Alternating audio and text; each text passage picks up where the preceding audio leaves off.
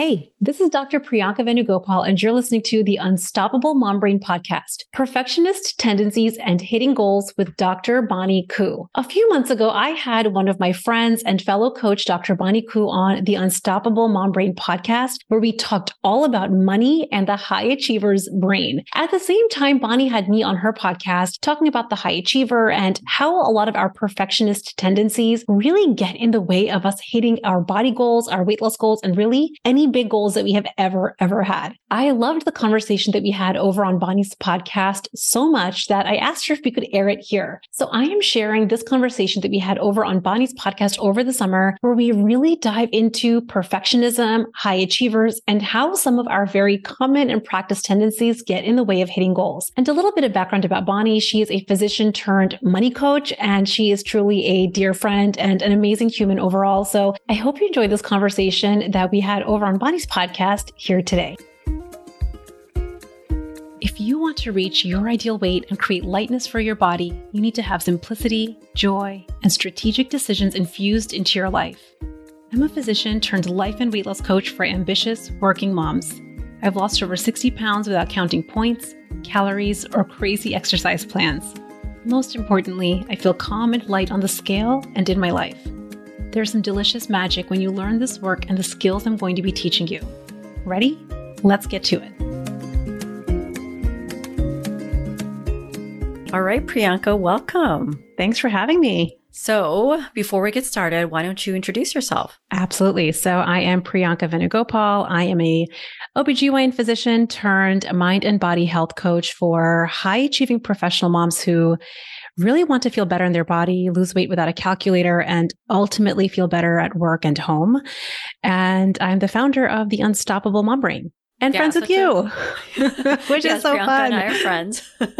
There's like a theme here. I basically bring my friends on who, I feel like we could have a very interesting and valuable conversation for my listeners. Since we are friends, we've been talking just a lot about things that we have seen show up for our clients because they're both type A perfectionistic women.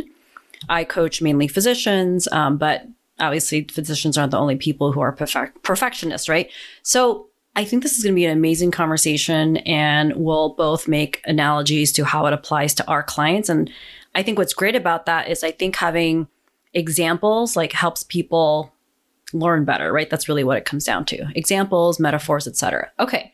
So since I led with our clients being perfectionistic women, shows up in so many ways, right? And actually, I was just coaching yesterday, and I was noticing that this client was having what we call all or none thinking. I don't know if you call it black and white thinking, but she was, looking to start a business. And basically her thinking is, well, I can't start it until I have all the pieces in place. So in her mind, it was like the website. She was uncomfortable having her name out there, her picture. So in her mind, she had to figure that all out before she could start a blog. And so I explained to her the concept of all or none thinking. I'm like, but there's so many things in between. It's fine if you're not comfortable. I was like, you could just start the blog and use your first name, or I did recommend don't be anonymous because, people don't generally want to work with people. They don't know your name and who you are. But that was just an example of needing to have everything perfectly in place before taking action. So how do you see that in your clients, Priyanka? Yeah, I think this is such a good topic because I find that with high achieving professional women, especially, there's a few key and common trends that hold back hitting goals. And I think you just kind of touched on one. So perfectionism is a big one, and procrastination, which is interesting. They seem almost like two different ends of the spectrum, but they go very hand in hand because we have this perfectionist brains, which I want to just define that. The way that I think about perfectionism is not just that you want to do really well. I think high achievers think I want to get the A+, the gold star, the accolades, the recognition. The other side of perfectionism is avoiding imperfection, avoiding mistakes, avoiding the possibility of failure. And I find that second half is the real reason that high achievers will hesitate on taking needle moving action. So what I find a lot of the times is we have this idea, this desire to hit a goal, whether it's to start a business, to lose weight, to maybe create something more for yourself at work or at home. And the only reason that we want to have every single piece in place again, this is like the planner's dream, like you want to plan it all out, is simply because we want to avoid the discomfort of possibly failing, the discomfort of possibly making a mistake, because we think that that is going to be associated with a really terrible feeling. And we imply that mistakes and that terrible feeling means we're not going to actually achieve the goal. And so it's almost like a very protective, if you think about it. The idea of mistakes might mean that I'm not going to hit my goal. But it's like, let's just not start. Let's just spend a lot of time. And high achievers do this a lot in consumption and in planning because we think it's super useful. But what it ends up doing is it puts high achievers in consumption, a lot of non-needle moving action. And so then their goals stall. Right. And, how we define this is passive action versus massive action. Obviously, like some passive action is necessary, but I'm sure you see like my clients are stuck in like, well, I got to learn more, especially like I need to learn more about real estate or I need to learn more about XYZ before I can invest in it. And so they're like just spending months learning without doing something, but it feels like you are doing something because you are taking quote unquote action. Absolutely. They're not taking needle moving action, right? That's so good. And one thing, and I'm like, I feel like, I mean, you tell me, Bonnie, but does it feel like people, at least I know this was me, it's just this like addiction to learning and planning because learning feels so useful, right? It's like, but don't take away my learning and planning because it feels so useful that it sometimes is hard to stop learning to take the massive action that you're talking about. Yeah. And I'm totally into planners. And I still remember studying for step one, like I had a very elaborate table and plan.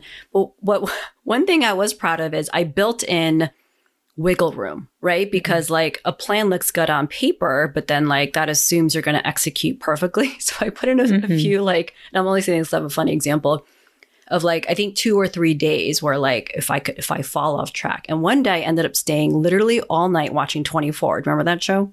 Oh, yes. Oh, yeah. So literally was just like binge watching it and went to bed at like 3 or 4 a.m. So that obviously derailed the whole day. And I was like, I'm so glad I did this. Anyway, that was Alias and West Wing for me. So I would have my study schedule. And for me, I didn't use like those book planners because I knew that I was going to redo it.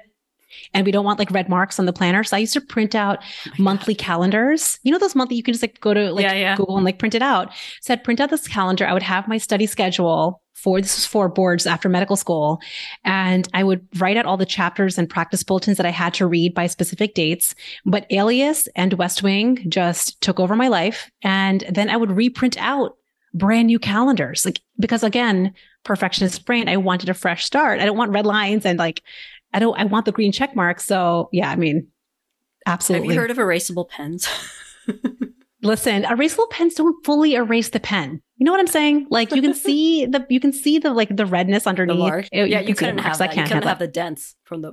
Oh no. I don't want that. It needs to be perfect, clean, crisp paper. It feels really good. I love fresh starts. All right. So speaking of plans, you and I had talked about how when you are so elaborately planning, it's almost as if you think, or like they think the plan is what's going to be the thing that gets them to the goal. And that's just one part of it, right? And they kind of ignore the part that isn't the plan. So let's talk about that a little bit. Yeah. So I think that the plan or the strategy that we have is 30% of what's required to hit a goal. So we don't want to poo-poo the plan or like brush it under the rug. Your strategy really does matter. But I think instead of us spending 30% of our bandwidth on the plan, most high achievers are spending 95% of their bandwidth on the plan. That's only going to create 30% of the impact. So the other pieces that I think are really important are to know that the plan is 30%. The other piece of it has to be implementing consistently. So really following through on what you said you were going to do. That's the other 30, or let's be 33.333%. And then the last piece of it that I find again for my clients and high achievers that want to hit goals is leveraging imperfect moments. So you're going to have this plan. If you followed it, you're not going to follow it perfectly because again, we're humans and have human brains. We're going to have mistakes. We might go off plan. We might again have a Alias, West Wing, or 24 like binge and go off plan. And most high achievers don't have a very clear and specific process for how they're going to evaluate their results, evaluate the fact that they've gotten behind. And they, again, what most of us will do is we'll go back to the plan, fresh start, print out a brand new calendar, rather than leveraging and understanding. I wonder why I went off plan. Or I wonder why I like away. throw it say, away. I can't do this. Yeah, exactly. Or they'll give up on the goal or again, and then eventually some point will come along where they're like, actually, I do want the goal. And then again, fresh start again. So I think that that's a big piece of it that most high achievers don't have. Part of their plan is to evaluate implementation and to evaluate results routinely. And I think the other piece of this, so there's those three kind of components to hitting your goal. But the other one that I find creates a lot of wobble is most high achievers haven't truly visualized where they want to go.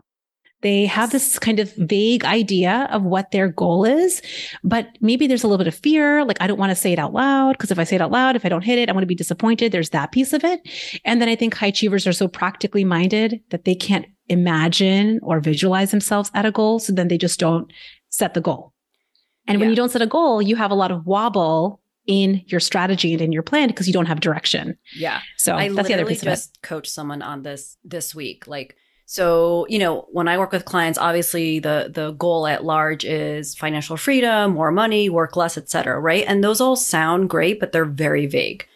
And so I literally asked her, like, well, what do you actually want? And I just said, you might not know what that is, but we have to pick something specific.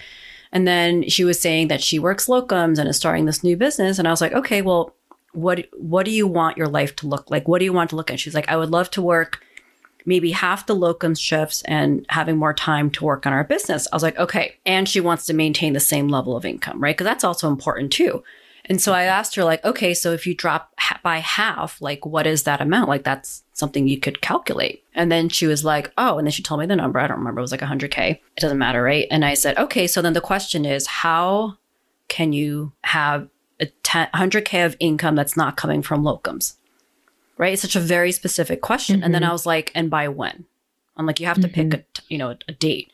So she picked 5 years. And then I explained to her why this is so important. This is going to be valuable for everyone listening. Is like, I think of, and I'm curious to hear how you explain it to your clients. I'm like, a goal gives you direction. Because if it's just like work less, it's like, you're like in a forest. You're like, I don't know what work less is. What does work less mean? Yeah, absolutely. Yeah. And then I said the timeline basically informs what decisions you need to make now or later, right? Because I told her, like, you're going to make very different decisions now if the goal is 1 year versus 5 versus 10. So that's how I explain it. How do you explain it? Yeah. So I think about if you imagine running a marathon or running a long race and you have this goal at the end, then I think about having a timeline as like the mile markers along which you're going to get to that goal. And I think that this is especially important. At least I see this with weight loss, and I'm sure it's also true with business. But like, let's say you have 10 pounds to lose or 50 pounds to lose. You can see they're both very different goals, but we want to attach a timeline because that's how we are going to evaluate more with higher quality evaluations. If I don't set a timeline for my 10 pounds down or my 50 pounds down, then the evaluation also becomes vague. So that's, again, remember, that's 33% of hitting goals is being able to evaluate. I wonder how the last mile went. Like, did I slow down? Did I get really tired? Did I not pace myself well? Did I forget to drink water? Am I not breathing the way? I mean, I'm not a runner, by the way, for anyone listening. I'm not a runner, but like, there are certain pieces of your implementation for the last mile that you might want to evaluate. And I think that having the timeline allows the quality of our evaluation to level up. If we don't put the timeline, then I think that we stop really giving ourselves the information of the last mile that's going to help us run better the next mile. So it's not just a timeline for the goal, but I think the other piece of timelines is having regular intervals that you're evaluating and putting that to a timeline as well. Yeah, no, I love the mile marker analogy. Yeah, I remember giving a talk and, asking people what they would love to do. And someone said, travel more, which is a very common answer. And I was like, well, how much more? Let's get specific. And she was like, oh, right. Because like people don't think about that. Because then I was like, well, how will you know that you're traveling more to the extent of what you just said? Yeah.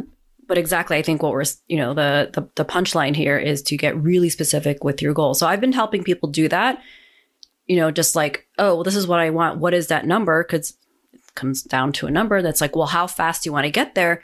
And then I was explaining like, and then she was telling me she wants to look into this type of investing. And I just was like, in order to reach the timeline you want, like, this is what's, there's different investment vehicles have different speeds of making money is really what it comes down to. And unfortunately, the ones that make money the fastest require a lot more time and effort, but it's not like, and then when I say that, people get scared usually, but you have to, remind them is like, but you have to remember that right now you are doing a direct time for money exchange, and that's never going to change. Like the increments aren't going to change. In fact, you get paid less the longer you are a doctor per unit of time. Like we're like the only profession where this happens, I believe. There's like reverse inflation. Anyway, that's a whole nother conversation.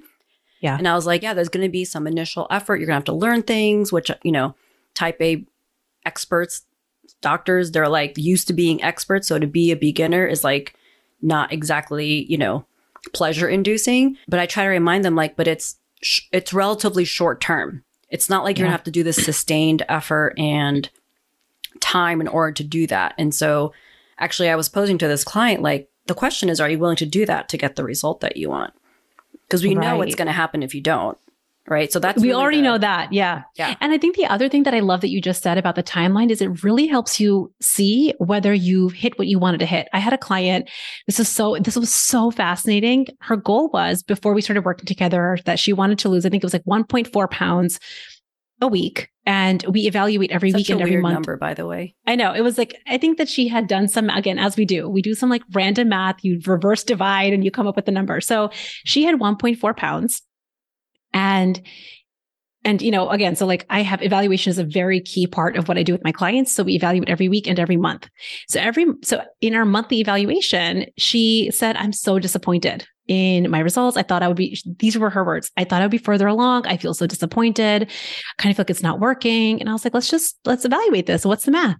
She lost 1.4 pounds per week over the month. And when she actually saw the numbers, her goal.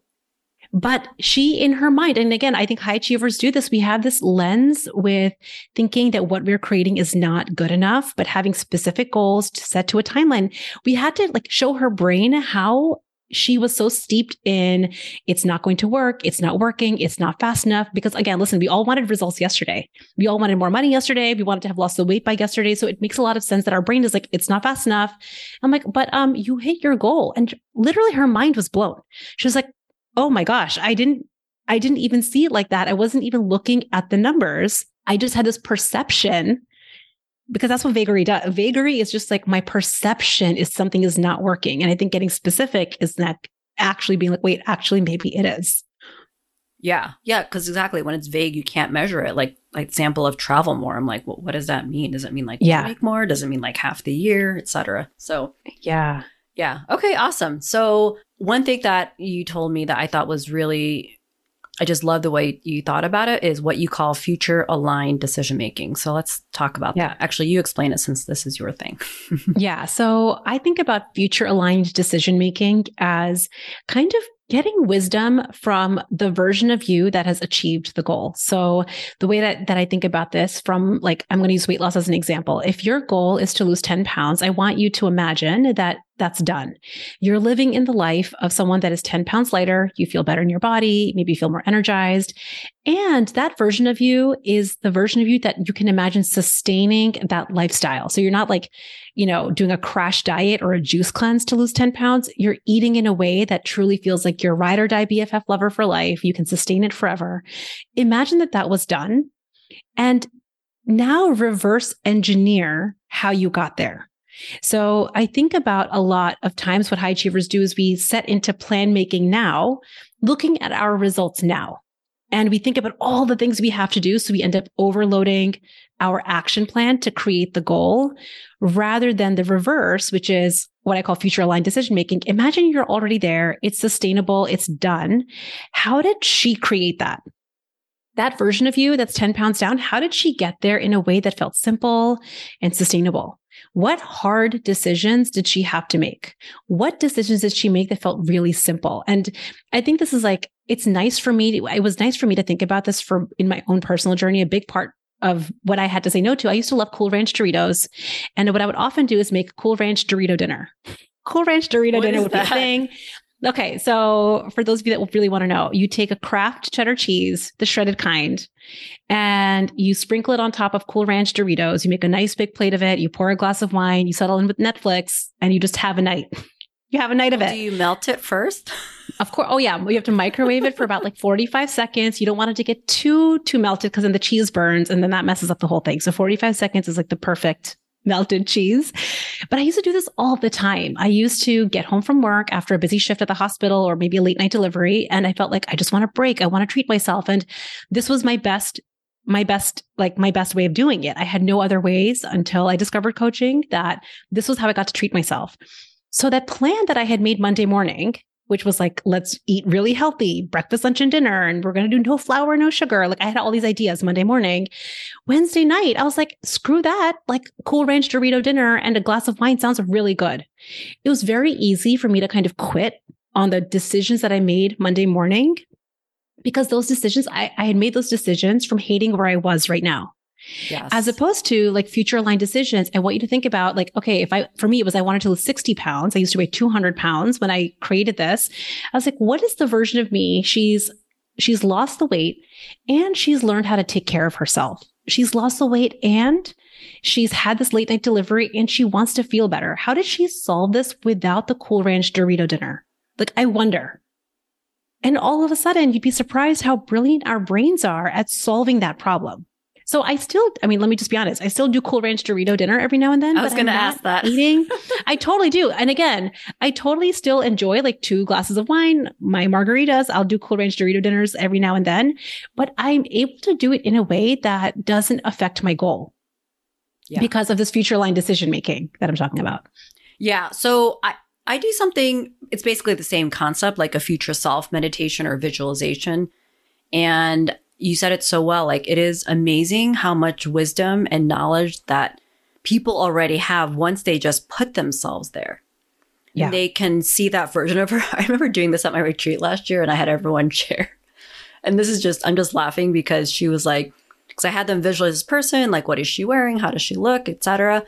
And then she was like, she looked just like me. Oh, I'm like, well, of course it is you, right? But I think sometimes we think like, anyway, I thought that was just a funny. It's like a whole different person.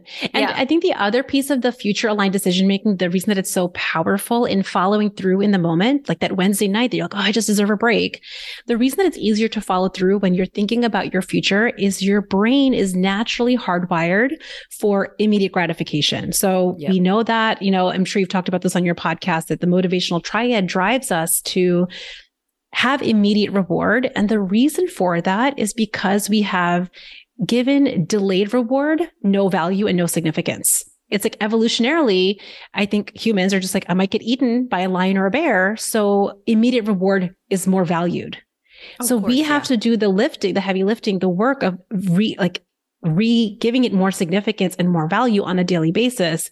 It's a natural way of following through when you don't feel like it, when you remember delayed reward. Yeah. And I think especially with, probably your clients too, is I think they have this like thought like, well, I've worked so hard to be where I'm at. I've already delayed my gratification. And so there's like that like sort of micro quit that happens, right? Absolutely. Because they want to feel taken care of, and eating, drinking, scrolling, shopping, spending, you name it, is a very, very quick way of solving the problem. So it makes a lot of sense that we have these habits of overeating or overspending in the moment because it does help you. There's a reason that we've developed those habits. But what we're talking about is if those habits are creating undesirable results, they might be worth challenging. And what if there was a way to be taken care of now, but it means doing the work of unwiring your brain, unlearning habits, and learning new ones, you can actually also have the results that you want. Maybe that's more wealth. Maybe it's to hit your body goal. Maybe it's to feel better at work, at home, bringing that back into the mix. Yeah. And one thing you said that I really liked is you talked about how think about yourself in the future who has the result and is also taking care of yourself. Yeah. We make decisions from like right now. We kind of hate where we are now. Hate where you are. And we're so desperate to get to the goal. Like I remember for my wedding, I worked out 6 days a week. I did those 100-calorie oatmeal packets. I was like, I have to hit, it's my wedding day, the photos, right? It was like a big vanity metric. I want the photos. Who cares what angle it is? I wanted to feel comfortable and confident. I was willing to, I counted every point in calorie I ate.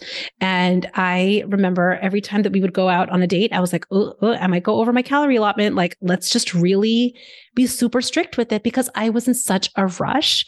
And I was willing to eat 100-calorie oatmeal packets for months to hit my goal weight. And then not surprisingly, the day after the wedding, you better believe I stopped eating the 100-calorie oatmeal packets and I gained 60 pounds over 10 years because I had a strategy that was not sustainable, a strategy that I didn't love. Of course, it wasn't sustainable. So it's like very interesting how we make plans from our current self, hating where we are now because we're in such a rush, versus what small tweaks would happen if your future self was making these decisions in a way that felt so sustainable. Yeah. And one thing as you were talking, I also think it's hating where you are, but also like hating yourself, right? Mm-hmm. It's like a form of these plans that are like completely unrealistic and unsustainable. Like no spend months, for example. Like everyone in January is doing a no spend month. I'm sure they're doing like some version of that for weight loss. Absolutely. Yeah. And it comes from, I think, a combination of hating where you are, but also like it's a way to beat yourself up by like creating these like crazy, unrealistic action plans that are 100% destined to crash and burn, which then creates more like beating of the self, right? You're like, well, I couldn't even follow this plan that was completely unrealistic and would require a human or robot to do, right? Absolutely. And it's actually, I feel like a piece of that, the hating yourself piece, which I think, again, for some high achievers, this is very obvious and overt. You have a very strong negative self-talk. For someone like me, my negative self-talk was very subtle. So like it was very, very subtle. It wasn't very obvious, but the one for me was, you should have figured this out by now. You should be further along. And that would be the reason that I would be like, maybe if I did like 800 calories a day, maybe if I did no carb, maybe if I stopped eating potatoes, which is like literally my favorite food of all time, then I will like lose the weight. So that was my way of having negative self-talk, or like not loving myself, was I should have figured this out.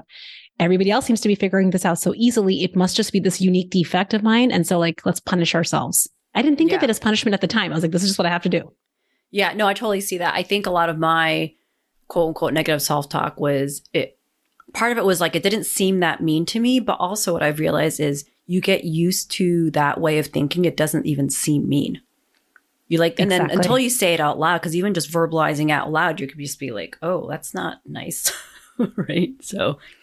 But it's so common because you see other people doing it, right? You see other people doing no spend months. It's like, oh, that must be just like the thing we do nowadays. Or you see people being like, no carb, right? Like high protein, what is it? Keto. Like, I'm going to do protein. It seems so normalized. And I think that creates this conditioning. For women, we look around us thinking that, oh, that's the right way, or that's the normal way. So I might as well hop on that bandwagon and try that out. The idea of challenging that, I think, is very uncomfortable. Yeah. Totally. Okay.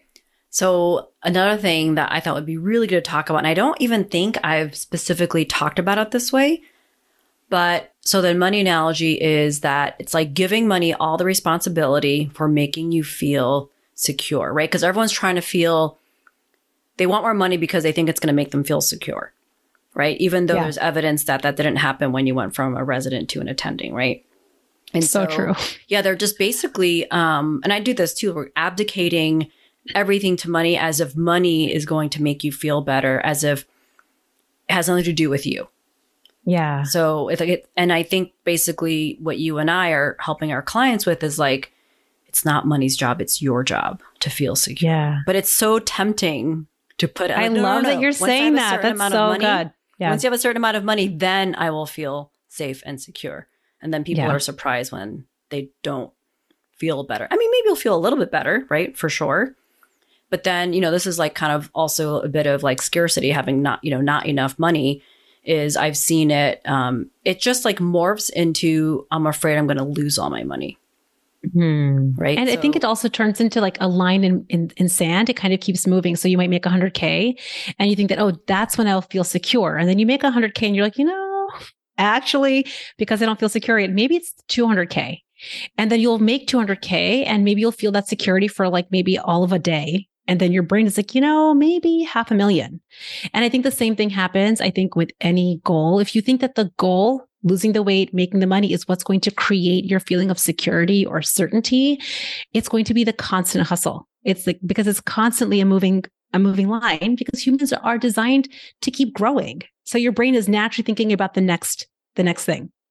And I think that, I mean, my Cool Ranch Dorito dinner is a good example. Cool Ranch Doritos, glass of wine, and Netflix was like my way of feeling taken care of. So that's the language that I would put for me. It was like, I wanted to feel taken care of. I wanted to feel relaxed and secure. I finally put my kid to bed, and I've been dealing with, maybe some difficult cases in the OR or that challenging patient or something my colleague or boss said. I'm like, this is my time. I just want to relax. And what we've done, and this has been again socialized in every part of our culture, is we've just given food a job or money a job that it was not meant to have.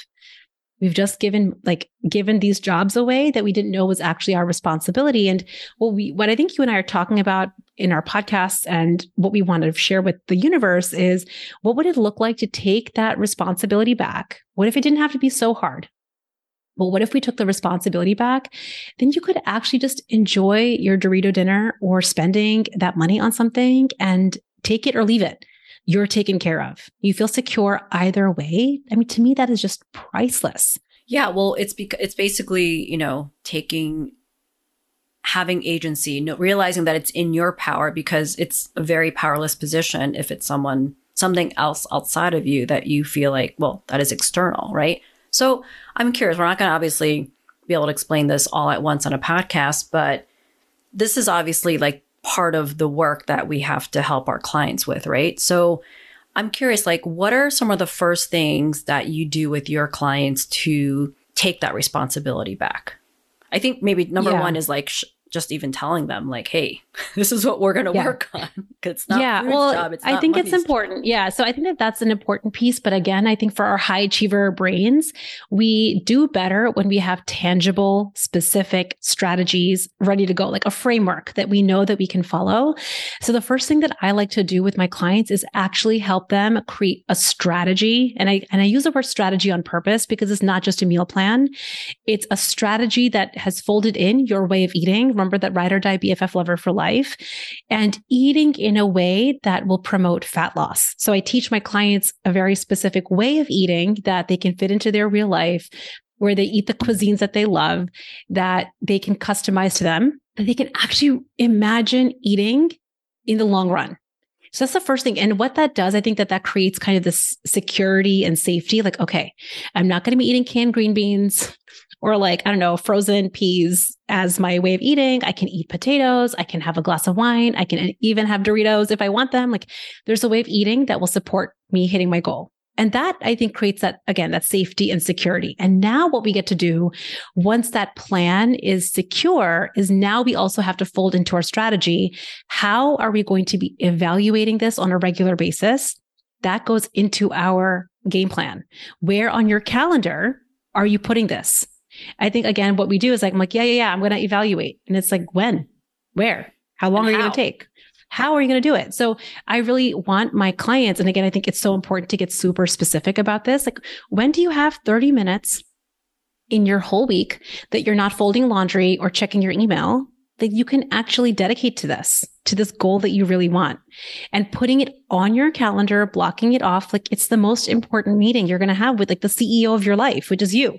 So like it's these other pieces that I think we often overlook because we go right to the plan that I help my clients do. And then what I really like to share is, guess what we get to do now? We get to go implement messily, which they hate, which I think, again, high achievers hate messy implementation. We want to implement perfectly, but I'm like, it's just not going to be the way that it goes. I want you to have imperfect moments. I know you don't want to have imperfect moments. I want you to have imperfect moments so that I can now coach you on exactly what happened, and we can iterate on it and leverage those moments and then go again and again and again.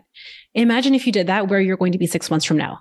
It's like, so far. Yeah, there's so much. It's so funny. I was thinking about, like, as you were talking, I was like, did we take imperfect, messy action in our medical training? I mean, for sure. Like, none of it was perfect. I mean, I feel like we all had that person in our class that seemed to do everything perfect. But like, the goal was I think that this is so good for physicians, especially. And this is why this was probably one of the biggest personal barriers I had to overcome to lose the weight, was with my physician brain. Imperfect moments are absolutely not recommended. Like, a patient's life is on the line, or like your patient's health, which is important, right, is on the line. Imagine as a surgeon, you're like, let's imperfect moments in the OR. No, No. right? Like there's a reason that I think physicians especially really strive for perfect moments, to have perfect implementation. But what we're talking about is not imperfect moments is not the goal.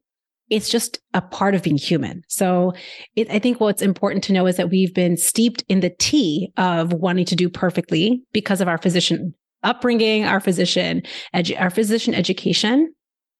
But what would it look like if we stopped really hiding from the mistakes we have made?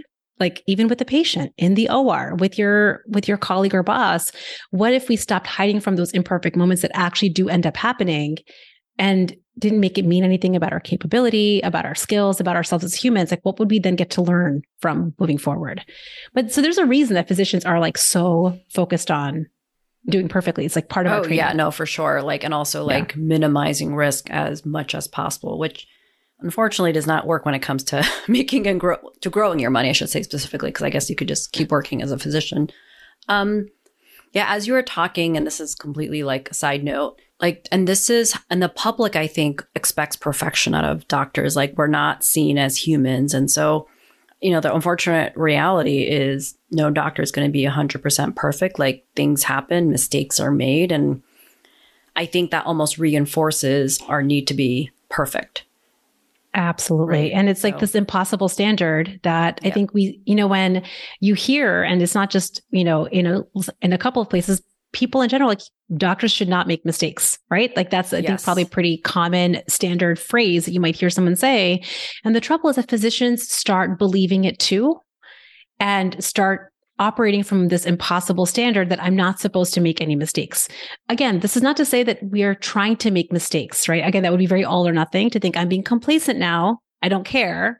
That's not what we're saying. I think what we're saying is that we don't want to make mistakes, but know that they will happen.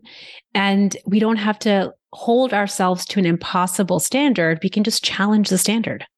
Start feeling better right now. And, one thing that we're not, but I think is sort of weaved into everything we talked about is helping our clients like themselves more, love themselves more. The word love feels weird to me. That's probably my own, like, that's what I have to like work on, right? But just like, like themselves more, like taking care of themselves more, right? Because you can't reach these goals hating yourself the whole time.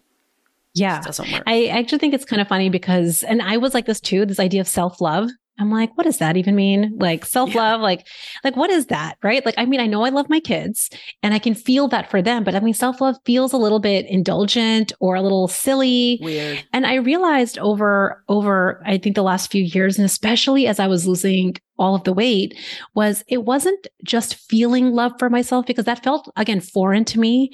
What for me turned into was how I talk to myself generally on a day-to-day basis. So before, I think, coaching and before a lot of this work that we're talking about, I didn't even realize this, but I had kind of this like not enough critical lens, pressurey, like go get more, go do better, was the constant monologue that I had in my mind, which feels, if you feel the energy and the texture of that, it just doesn't feel very good. Rather than what I've really worked on over the last few years is like, I always have your back. I've got you all the time. Like, let's go hit that big goal. Like, let's go do this hard thing. I've got you. And it's like this constant monologue of I've got you. I mean, I just feel so taken care of and cared for. And I think that that's been my expression of self-love. Like, even for me, self-love is like, well, I still am like, what is that? But it's that monologue of how I talk to myself now that has really shifted. And it's not surprising. It's kind of crazy, but I don't crave the Dorito dinners anymore. Or like, I'm like, I don't need it anymore, because I'm like, listen, the way that I talk to myself is so different. I naturally feel more taken care of. It feels so much better. Can you imagine with your kid? It's like, I use children analogies a lot because I work with professional moms. And I think that they're so good because, the care that we have for our child is so available to us. It's like, would you ever say to your kid, like, what a F up? Like, I cannot believe you screwed up. Like, you're probably never going to make that team. Can't believe you didn't work. Don't even try again. Like, you would never say that to your child. But do you know how often we're saying that to ourselves? It's like all the time. No, totally. Which is crazy. Yeah. So it's funny. Like, so again, I'm like self-love. I'm like, it just felt like something high up there, or like super like granola crunchy stuff. Yeah.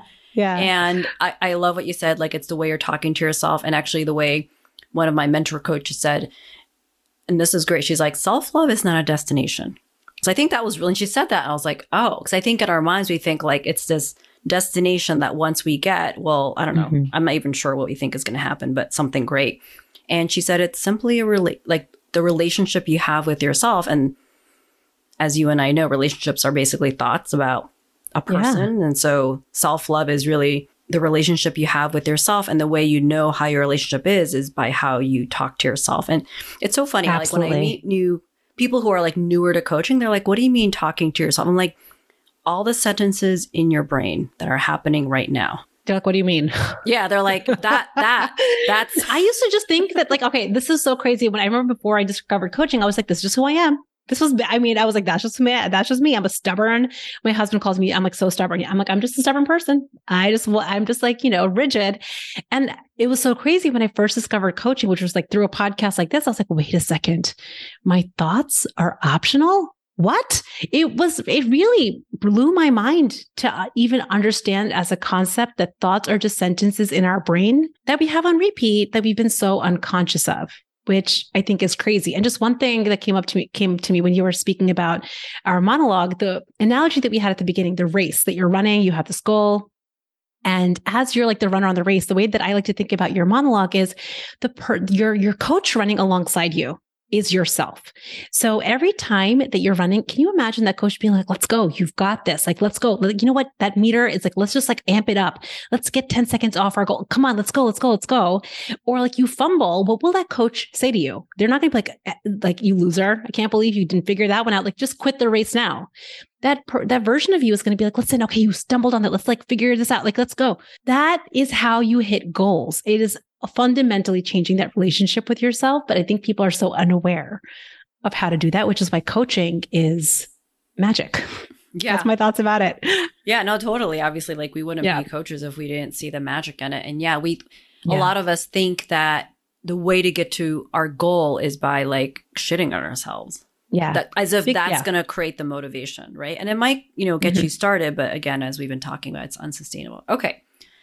This is such a good conversation. This has been really good for me because obviously I'm a perfectionist. And I think as we all are, me too. So I still have that. Yeah. Yeah. So it's not about like never being it's I think it's something that's always going to sort of be there, but it's more like the reminding of ourselves and getting out of that perfectionist thinking. Okay. So is there anything that you think? I think that this last piece is important. Like the goal is not to not be a perfectionist. The goal is to recognize your tendencies and how they might be creating obstacles and become so aware of them that you can engage with them and change the way you show up. So like, I still hate failing. I still hate mistakes. I hate imperfect moments. I hate it. But now instead of hiding from them, I'm like, ooh, that felt terrible. Ooh, that feels kind of vulnerable. Ooh, that's kind of embarrassing. And I can just, again, imagine the person talking to me. I'm like, okay, it makes a lot of sense. You hate this because remember, we love perfect things. And also like, let's just go solve this. So I think the goal is not, again, it's very all or nothing to assume that coaching will change all of that because this is not something to be fixed. It's just the way that I think humans are designed, and high achievers just have a higher amped up volume on the perfectionist tendencies. But at least that's my opinion. It's not to get rid of it. It's just to know it and understand how to manage it. Awesome. Okay. How can people find you, Priyanka? Because obviously you're awesome and amazing. Yeah. So I am the Unstoppable Mom Brain. Everywhere on the internet, I have my podcast, the Unstoppable Mom Brain podcast, and the Unstoppable Mom Brain on Instagram and on the World Wide Web, on the Googles. On the Googles, yeah. No, it's on the Googles, it's all the same thing, yeah. It's all the same. Well, and I do have a training on this specific topic on perfectionism and procrastination. So if anyone here is interested in that, you can get that at the unstoppablemombrain.com/training. And I kind of walk you through how to manage your perfectionist brain. Yeah. Oh, that's amazing. That's an amazing resource. Okay, everyone. Okay, Priyanka, thank you so much for being here. Thank you so much for having me. This was awesome.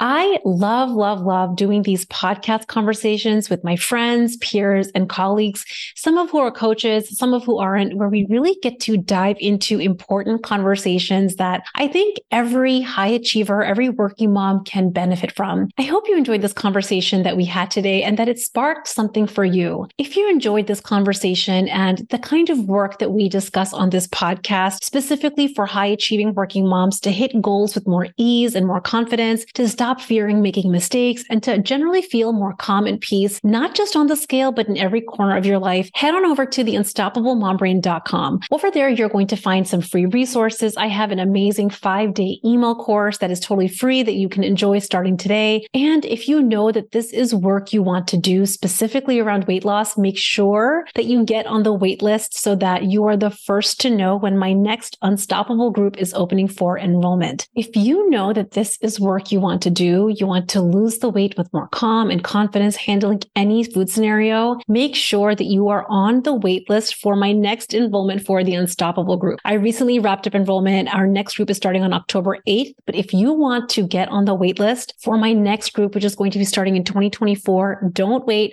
Head on over to theunstoppablemombrain.com/group, where you can join the wait list and you'll be the first to know when doors open. I hope you all have an amazing rest of the week, and I will see you next time.